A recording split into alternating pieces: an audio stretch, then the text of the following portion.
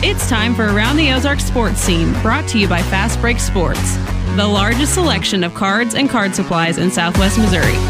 Now here's your host, Scott Purrier.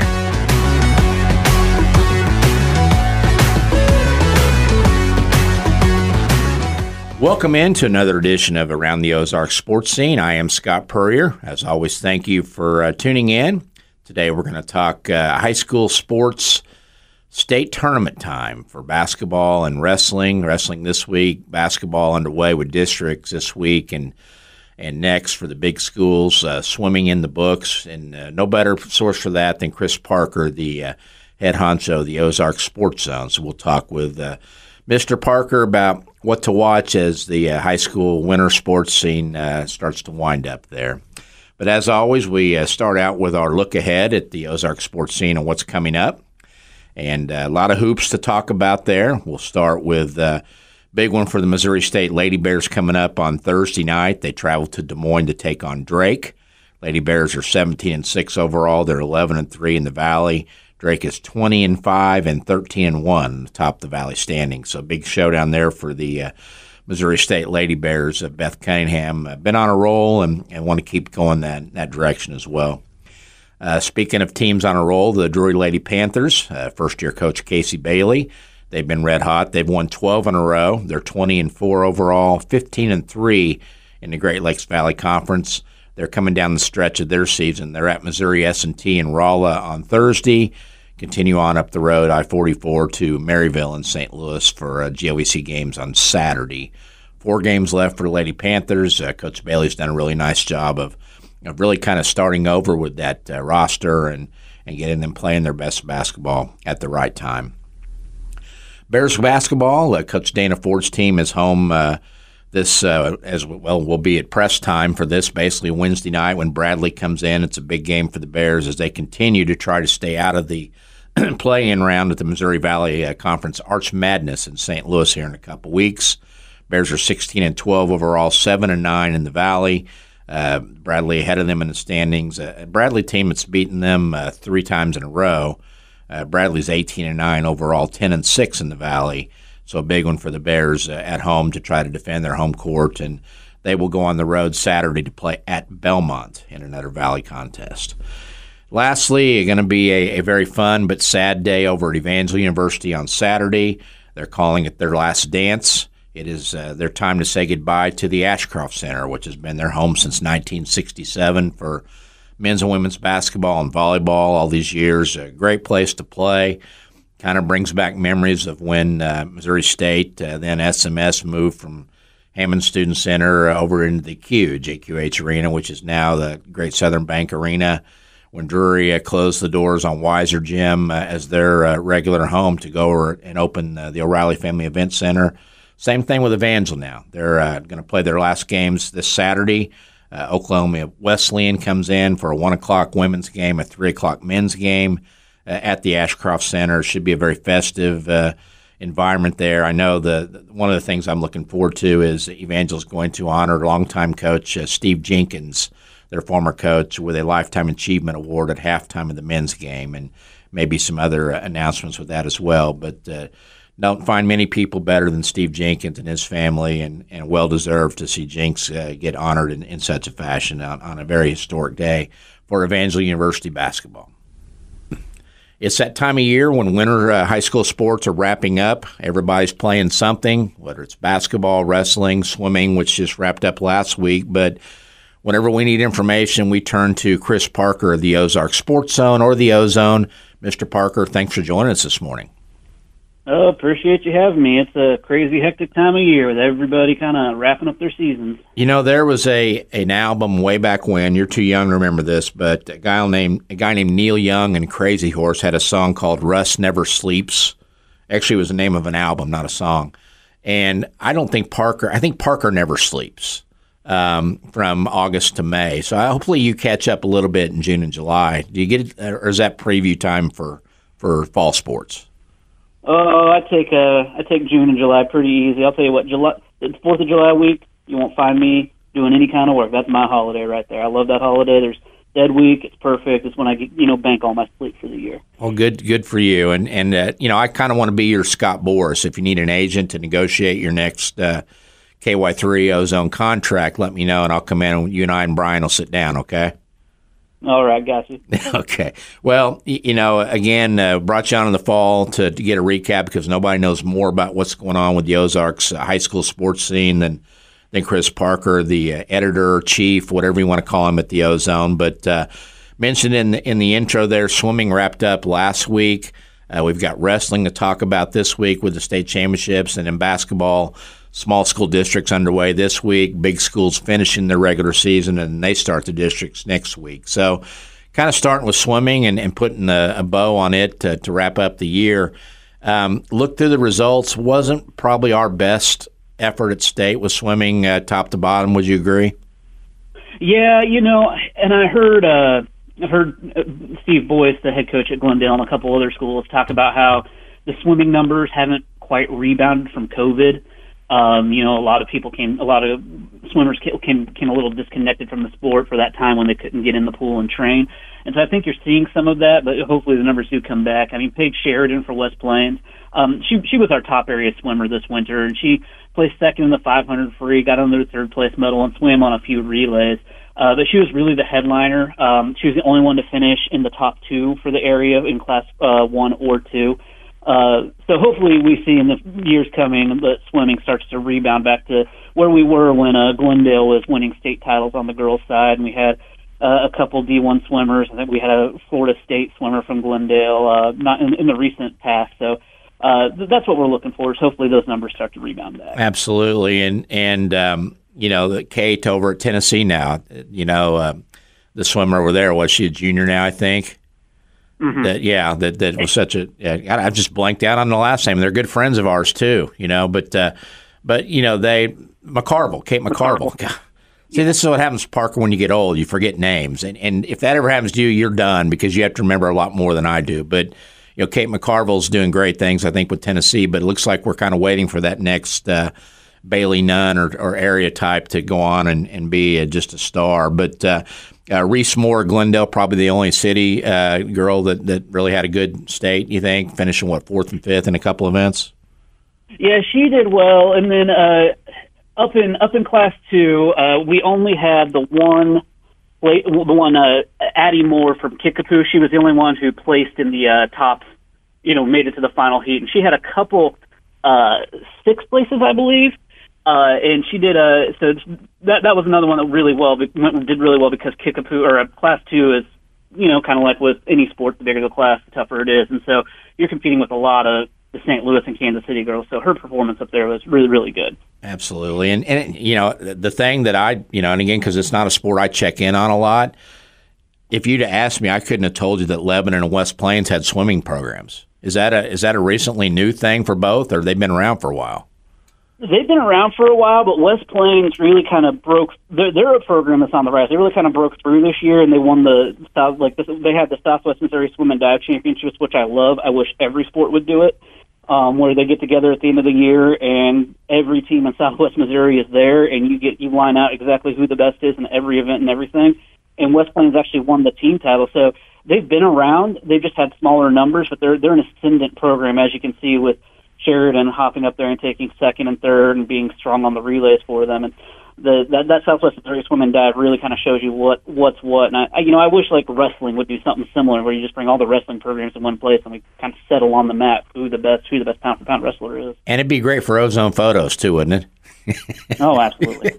That just makes sense with West Plains, because all those years of Joe Bill Dixon and track making them run 200 miles a day out on the country roads. When it's too cold, they just say get in the pool and swim 200 laps, right? So it's a good fit. That cross training's key. It takes the stress off your legs, and you can still keep that cardiovascular. And so it's not a surprise there that they have people with the ability to swim.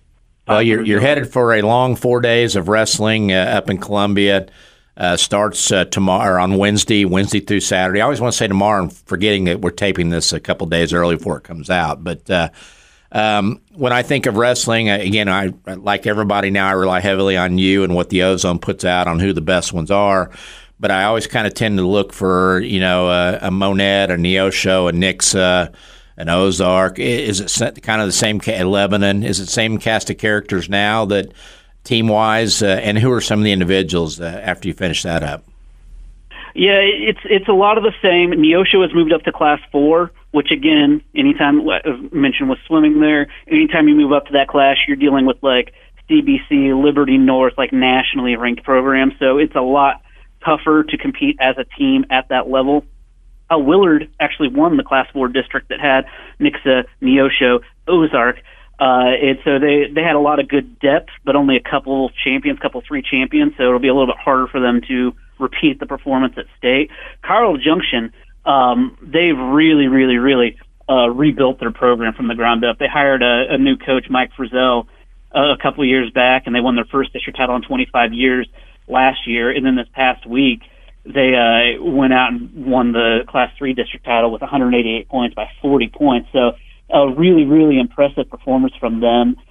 Seneca, it was a long-time Class 1 program. They're now Class 2, and they're kind of the standard bearer in that class. In Class 1, we don't really have a lot of depth in that class, though interesting, Max Creek has a legit title contender in their first year of having a wrestling program. He's a senior who wrestled on the national stage, but had never, that I can find, had wrestled for his high school. And so that's an interesting one, at least in the Class 1 level.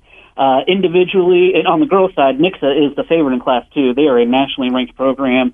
They were dominant over the Lebanon in the district with 272 points to 210 for Lebanon, which Lebanon obviously has won, I think, all but one available team title.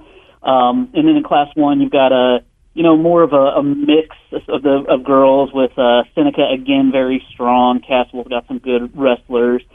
Individually, starting at the top there with the girls, you've got Nixa, who has just an incredible amount of depth and nationally ranked wrestlers like Brynja Crahan, who is 45-0 this year. Kelsey Watts, 37-2.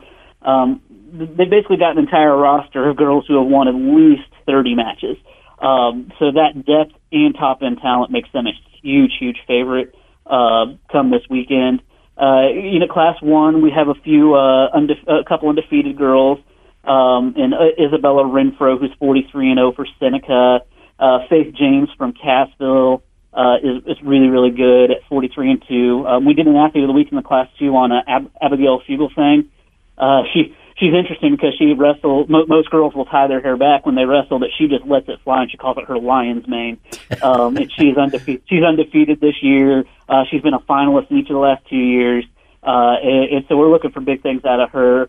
Over on the boys' side, honestly, some of our pound-for-pound best wrestlers are McDonald County's Jace Hitt and Samuel Murphy.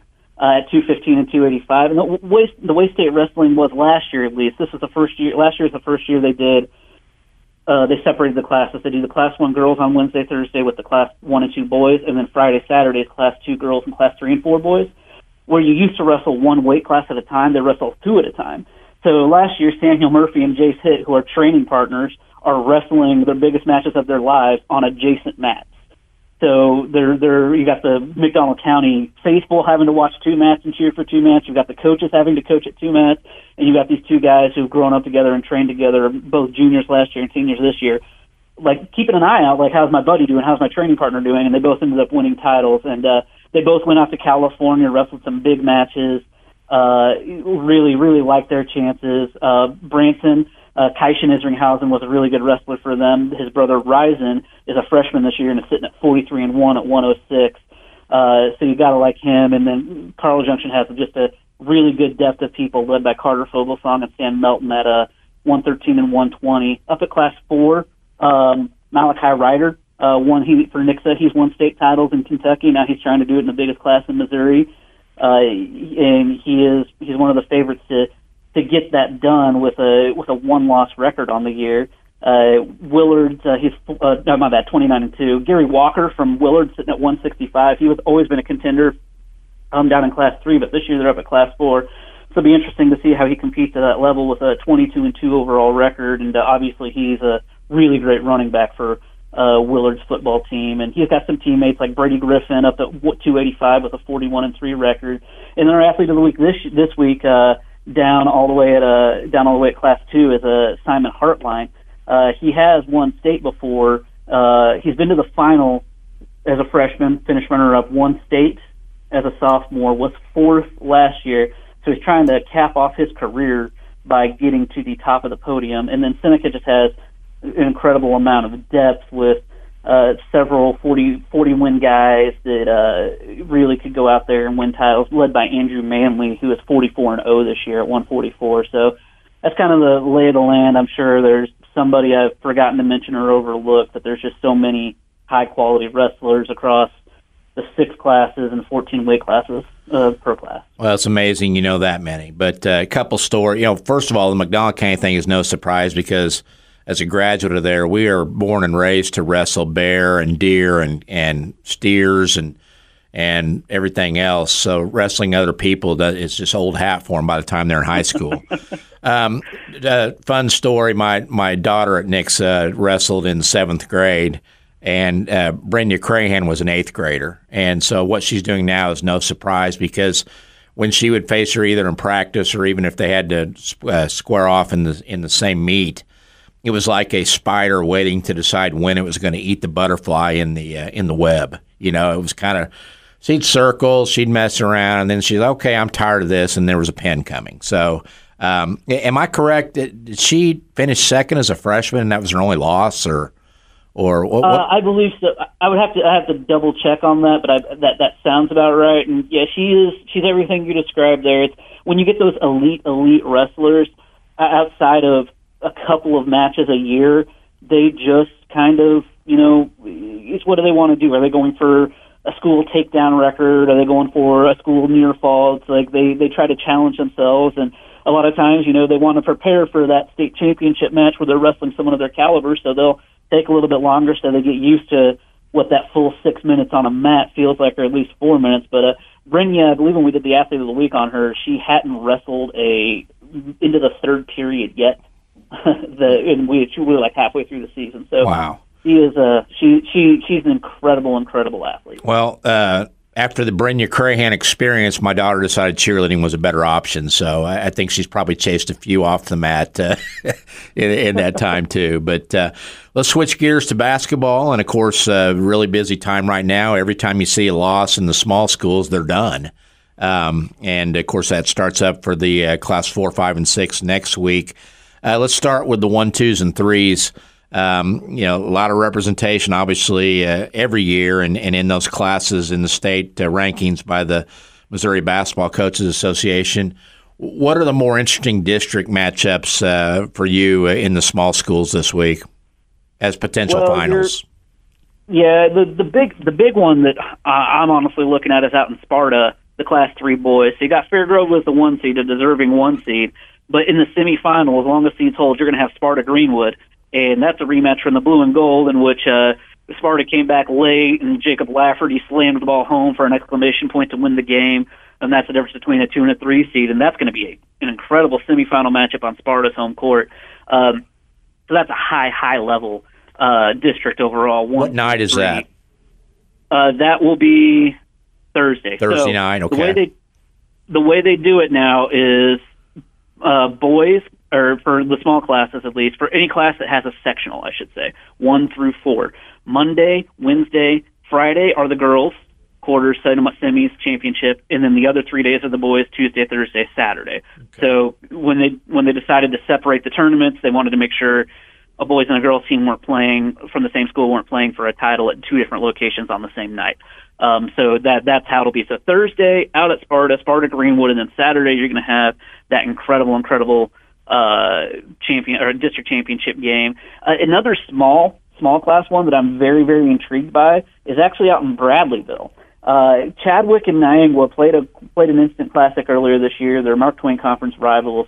They've been ranked in the top 7 to 5 of the Class 1 state rankings all year, and they got the 2 and the 3 seed in their district to eminence, which, I mean, looking at the records, again, I wasn't in the seeding meeting, but looking at the records and the rankings, you're wondering how that landed, but it did. And so that's going to be a rematch in a semifinal between two towns that have really kind of become rivals at the small school level. And I would imagine Bradleyville's gym is going to be pretty packed overall on the boys' side there. And then we switch over to the girls' side, and again, the same district as the boys there for the Class 3. That girls' district with Fairgrove and Stratford.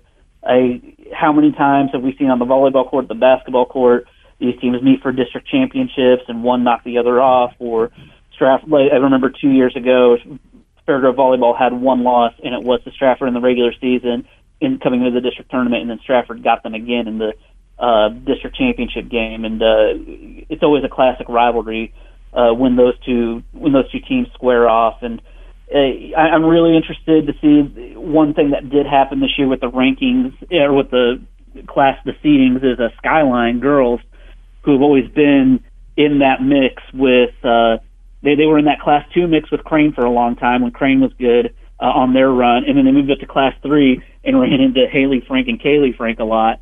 Now they're back down into Class 2, so they're avoiding this Fairgrove dynasty that's currently going on. So they've got a really good shot at making a run in Class 2. They've been ranked number 1 most of the year. They've beaten the number 2 team Tipton head-to-head already.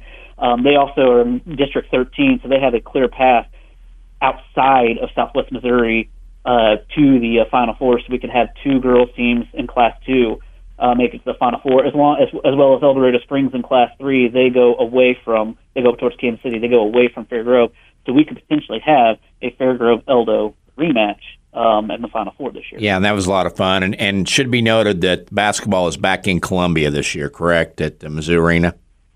It is, and it's worth noting that the schedule is not what it was down here. Okay. They're playing Wednesday, Thursday, Friday, Saturday. So on Wednesday, you will have 3 classes worth of semifinals, and then the next day you'll have those same 3 classes play their place games. And then on Friday, you'll have 3 classes of semifinals, and the next day they'll play their place games. So it is a different setup. They're playing one gym. Every game is in Mizzou Arena. Let me ask you this, and not to stir up the pot on this thing, but it's a pretty good bidding war between Springfield and Columbia for hosting those things, because it's a lot of money coming into the economy, whoever wins it. And with that schedule move now, is that designed to pump more money into the restaurants and the hotels up there by spacing it out more, you think, in Columbia? My personal opinion, I haven't talked to anybody on this. I can't. So this is just me speaking. I don't think Hearns was fit to host basketball anymore. Okay. Because it's now been painted as a full volleyball court. Mm-hmm. So the last year they were there, I specifically remember, since it's a full volleyball court, it's not like over at Hammond's where it's a volleyball basketball court, Hammond Student Center. They went in last time it was there and they taped the lines down with white tape.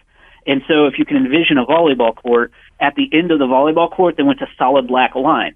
And that solid black line was about, 5 feet away from the white line. And I think I saw at least one, I can't speak to any more, but one kid just not even glancing down, taking the ball under the basket, and they stepped up to the black line, not the white line, inbound from inbound, turnover. And so it's just not conducive to basketball with none of the lines. You have to tape them down. There's confusing lines. That's my personal opinion, at least from the last time I was in there for a basketball game. But it doesn't hurt their economy either, or adding another day to the schedule and making – if you play on Wednesday, you might not play again until Friday, and you may be looking just to hang around Columbia for Thursday, I would think, too, right? Instead of driving. Oh, no. You go back to back. You go back to back. Oh, you do? Okay. So it's back-to-back days. Yes. You go okay. there. So, yeah.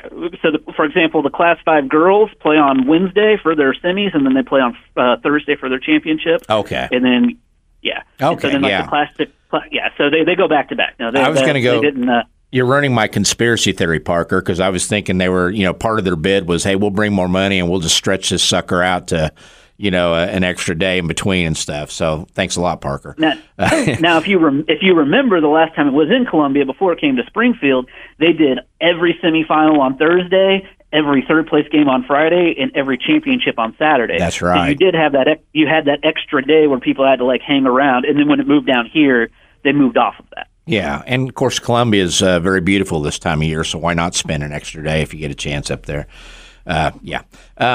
Let's go to the large schools again. Wrapping up the regular seasons this week. Are all the big conference races decided already? Actually, no. Thursday over at Kickapoo, you've got a true conference championship game, Rolla versus Kickapoo girls basketball, two high-level state-ranked teams. It is going to be an absolute classic. So if you're not going to a district semifinal somewhere, that is a game to get out and go watch, because it's going to be just an incredible matchup between a one-loss Kickapoo team and a two-loss Rolla team that have both been high-level state-ranked all year. I believe the Nixa boys, if they win tonight, will clinch a share, and then they play Ozark on Friday to try to win it outright. Republic girls will try to clinch an outright undefeated against Carl Junction on Thursday. And then Rolla and Central played a double overtime classic. It's like 104 to 102 on the boys' side, and I believe that's going to make it a three-way split between Rolla, Kickapoo, and Central for the final Ozark Conference boys title. And I know that the district, the Class 6 seeding is Thursday, I believe, on the boys' side. Have the girls determined theirs yet or not? For Class 5, we have determined. Class 6, I don't believe it has. I haven't seen one post yet.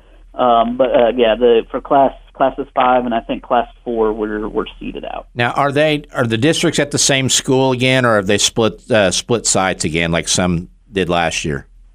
Both Class 6 districts are at Glendale, and both Class 5s are at Marshfield this year. Okay, that's good, because what were your thoughts on that with the split sites for like Class 6 last year?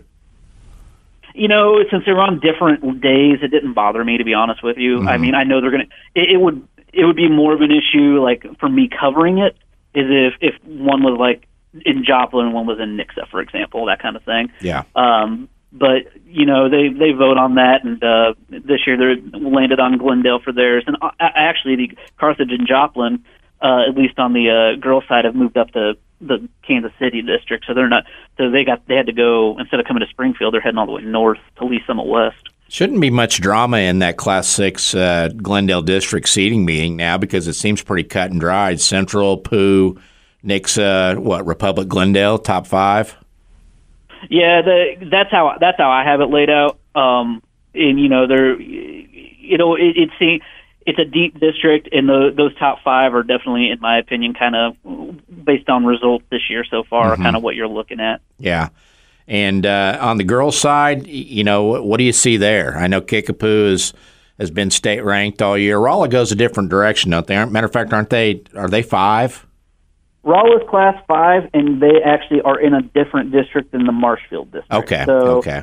A likely quarterfinal in Class 5 will be Rolla versus the winner of that Marshfield district. I think Marshfield's probably going to be the top-ranked team. So do you see the Pooh coming out of the Glendale district on the girls' side, or can Glendale rise up on their home floor, or Republic? Or 24-1, 2-point loss to Battles, their only loss this year. I like that. I like that team a lot. They played Republic in the Willard Basketball Classic and beat them 64-46, and that's going to be the COC champion and likely number 2 seed. They haven't seen Nixa yet, so that would be that Nixa and Kickapoo don't play in the regular season. At least the last couple of years they haven't. But yeah, I mean, Kickapoo's got to be the odds-on favorite there. What a job Leslie Hancey's done in her first head coaching year there too. I mean, we had her on earlier in the year on podcast, and kind of like the Brock Blansett story at Nixa, just neat to see somebody rewarded for their patience, and their loyalty. And Hancey's done a great job. I know the Allison Pilley girl not Allison, that's the mom. I don't want to give the mom credit there. The Pulley girl has stepped up and played Michaela Pulley, yeah, and played really well. She's kind of an under the radar player, isn't she, on the recruiting scene, you think? Yeah, I agree. That team is just so deep, and they play together so well. I came away from the pink and white very, very impressed with them, especially with that win over Northside by 10 points. I mean, that's when you really knew kind of what this team was capable of, because Fort Smith Northside, as we know, is just always this incredible class of Arkansas kind of team, and now Kickapoo's kind of got to set their sights on a deep playoff run, and you'll have Incarnate Word standing in the way. Incarnate Word recently broke Stratford's win streak for they got their 125th or but whatever. But did they really? Yeah, so Carnivore has broke that streak. Yeah, and now is the all-time leader. So that's who would be standing in their way of the Class 6 paddle and Coach Hanchy's first year as the head coach. And Glendale, Matt Powell's done another good job with that squad. Can they rise up and maybe surprise some people? You got Jenny Talbert down at Nixa, who's kept that program rolling right along. It's going to be a fun district, isn't it? Oh yeah, absolutely. You've got, again, kind of like on the boys' side, you've got just the semifinals are just going to be absolute battles, and a lot of fun to watch. Kickapoo and Glendale's regular season game was 59-44 in favor of Kickapoo. You got to think that's Glendale's probably going to be in that 3-4 seed range. It's going to be an interesting argument because Republic's probably the clear number 2 in that district with wins over Nixa and over Glendale. But Nixa doesn't have a lot of the same data points. Nixa and Glendale didn't play each other, so it'll be an interesting argument to see how that lands for who gets the 3 and who gets the 4, which is obviously a pretty massive deal because it's the difference between one side of the bracket versus the other. Who do you see in that boys' final there? I mean, is it Central Pooh? Is it Central Nixa? Is it somebody knocks off Central? What do you see? Boys' final, I see Central, and then I was at the Kickapoo Nixa game in the regular season. I think that's your semifinal, and it's going to be whoever comes to play on that given night. To be honest with you, it was a 1-point game. Reese Kimry hit a shot at the buzzer to give Kickapoo the win over Nixa. That was back in early December before the Blue and Gold. You got 2 different teams now. I mean, the same players, but Reese Kimry was a true sophomore then. By now, he's playing like a junior kind of thing. So it's and same with McKnight. He's got for Nixa. He's never played like a freshman, but now he's really got the varsity experience. So I'm not picking because it's a toss-up. That's all there is to it.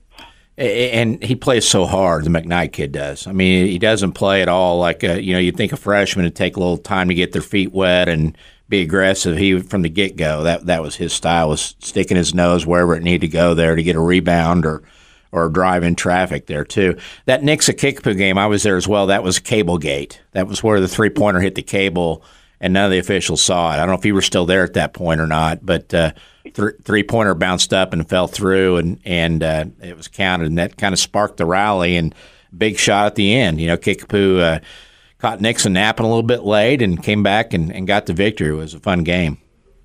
Oh, it was great. Yeah, I was there for the whole game on that when I wrote the story on it. And yeah, sure enough, when that went up, I was in my camera taking a photo, but then I pulled out of the camera and everybody's pointing up, and I have to lean over to a guy I was sitting next to and ask him, "Hey, what just happened there?" I was in my camera, and yep, sure enough, yeah. And you know what? Human error, it happens. Just like scoreboard stuff, it happens. So you move on.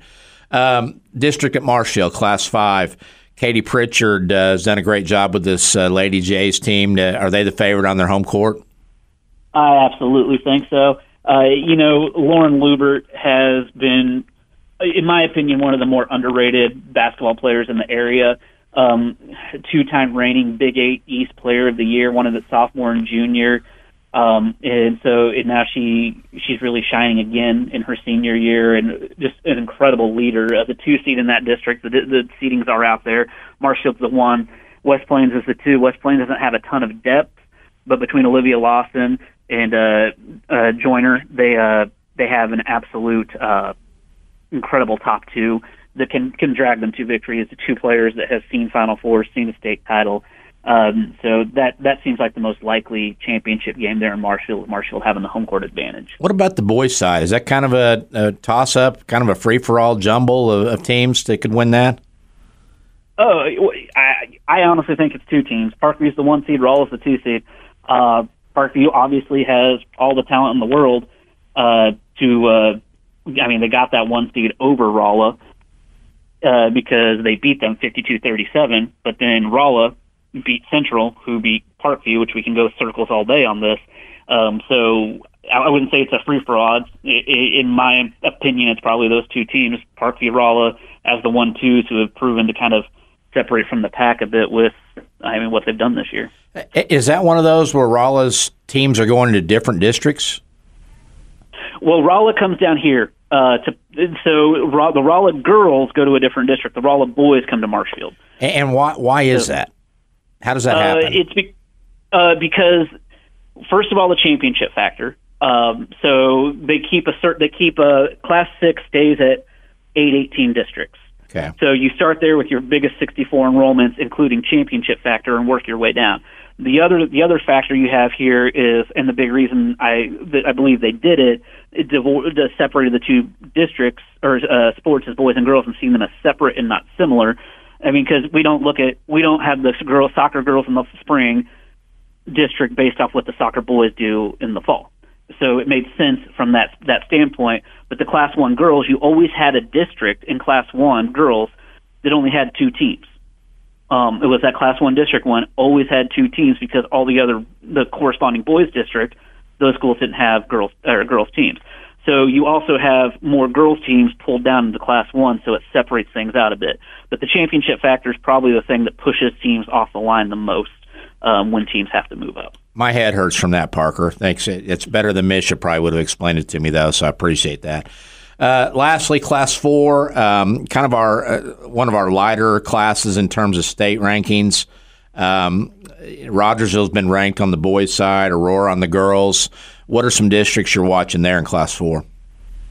Raj got the number 1 seed. They're 22-3. The number 2 seed in their district is Mountain Grove on the boys' side. This is the number 2 seed in the Rogersville boys are the 22-3. Nobody else is over 500 in that district. Okay. So they're the heavy favorite there. Seneca boys are 16-8, and Aurora boys are 14-11. That's the top 2 seeds in the district. And then Coach Osborne out there has Catholic at 19-5, and sitting at number 1 in their district with Stratford at the 2. But also hanging out there in their pod, which is the sectional matchup for the winner of the Catholic district, will face Father Tolton, who has Aaron Rowe, who was at Link Academy, and now he's come back home to Father Tolton, and so you're going to have a really high-level team that you've got to contend with there.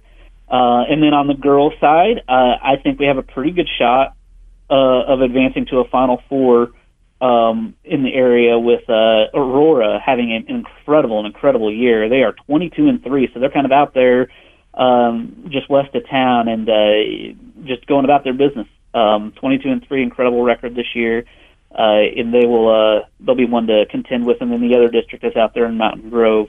But I like Aurora a lot to kind of make a run towards that Final Four. So I do this every year, or every time I have you on. You're predicted state champions in basketball. Tell me how many we have and who are they?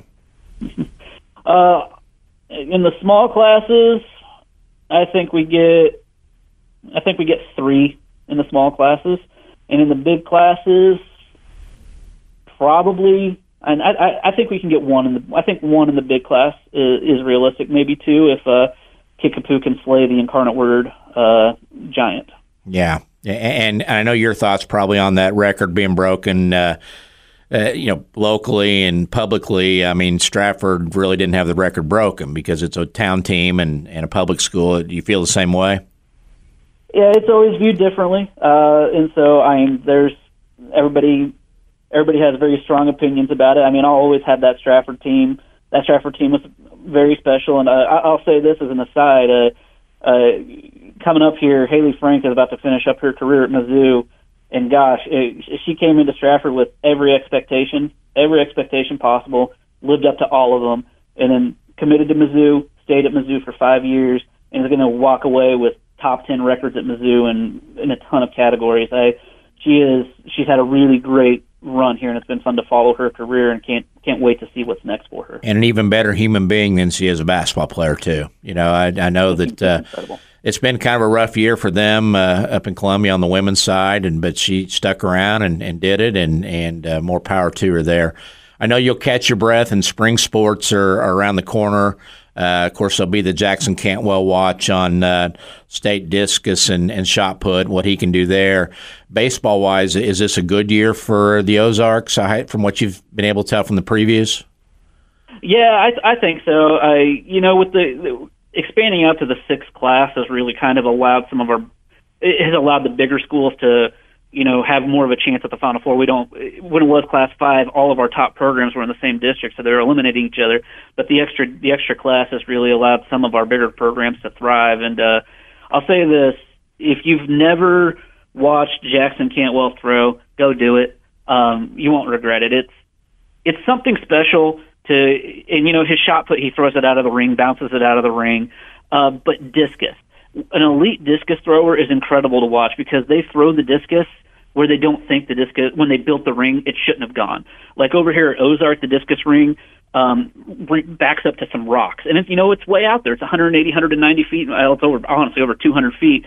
But Jackson was out there almost bouncing it into these rocks. And you never would have thought that a discus could go that far. And it's an impressive thing to watch. So I highly recommend just go watch him throw once if you haven't seen him before. And make sure you know where you're standing too, right? Or else there'll be an unexpected injury in the crowd from a shot put. Can't feel good. Neither can a discus either, for that matter. But be careful where you watch from. So, Chris Parker, as always, we appreciate your knowledge and your willingness to share it with us. And have a good postseason run yourself here. Okay.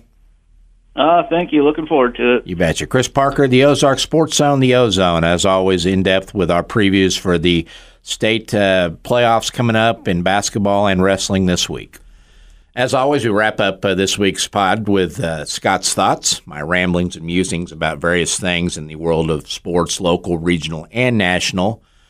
We'll start with a national note. I don't know if any of you saw it because most of you don't really care, and that would include me, but the NBA All-Star Game was held Sunday night in Indianapolis. The only part I watch anymore is the introductions because I've got to use it as a primer to see who's actually an All-Star anymore because I don't recognize 90% of the people who make it there. I do recognize LeBron James and the Joker and people like that, but this was a group of young guys, and again, even with the younger guys and new faces, there was absolutely no defense played. The Eastern Conference wins 211 to 186, 211 points in an All-Star game, an NBA All-Star record. Not one they're very proud of because I know that their commish had promised a better effort defensively, and they did not get it. So I don't know what you do. There's several suggestions about making it a pay-for-play thing where there's a bonus for the winning team, so maybe they guard. I think it'd be cool with you find the recent retirees that are legends and maybe play a Legends game for those who are still in shape and can do it against current All-Stars, because I know that the current All-Stars would not want to be embarrassed by the Legends in that kind of situation. So maybe you might see a little different effort in that case. But, it's one of the harder All-Star games to have any kind of effort in because it's mid-season. Guys don't want to get hurt. I get that.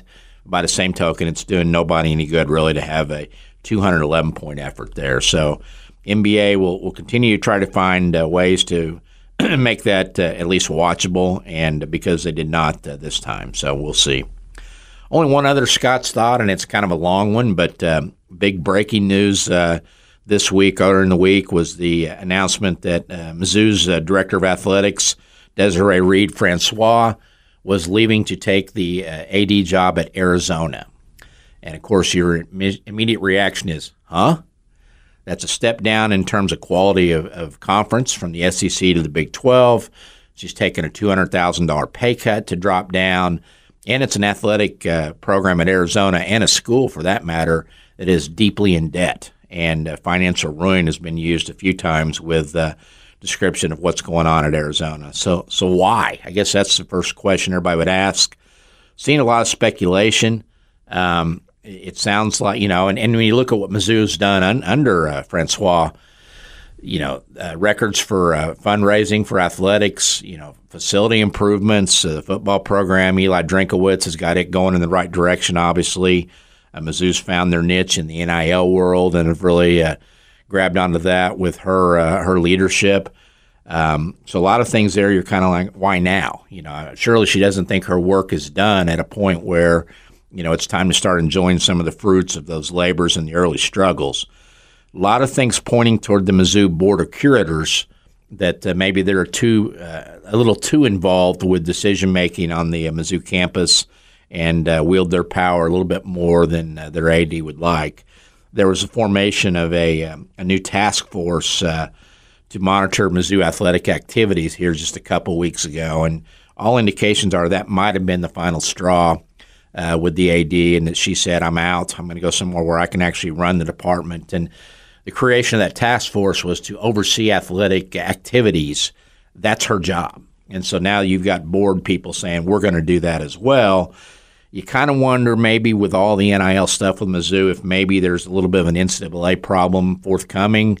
The NCAA, even though they do literally nothing anymore to police any of the NIL stuff, have said that the word is out that there's 15 to 20 schools that are under some pretty heavy scrutiny for their NIL activities and using money as an inducement to come to the schools, which is basically what all of them are doing now, but they're going to point out a few. So this could get juicy. Stay tuned. We'll see what happens. Of course, maybe she didn't want to make less than Williams. Winery is coming in as a freshman high school football player. We kid on that. But should be interesting to see what happens going forward with the Mizzou AD situation and their search for a replacement. As always, I thank you for listening. That's going to do it for this week's episode of Around the Ozark Sports Scene. We'll see you next week.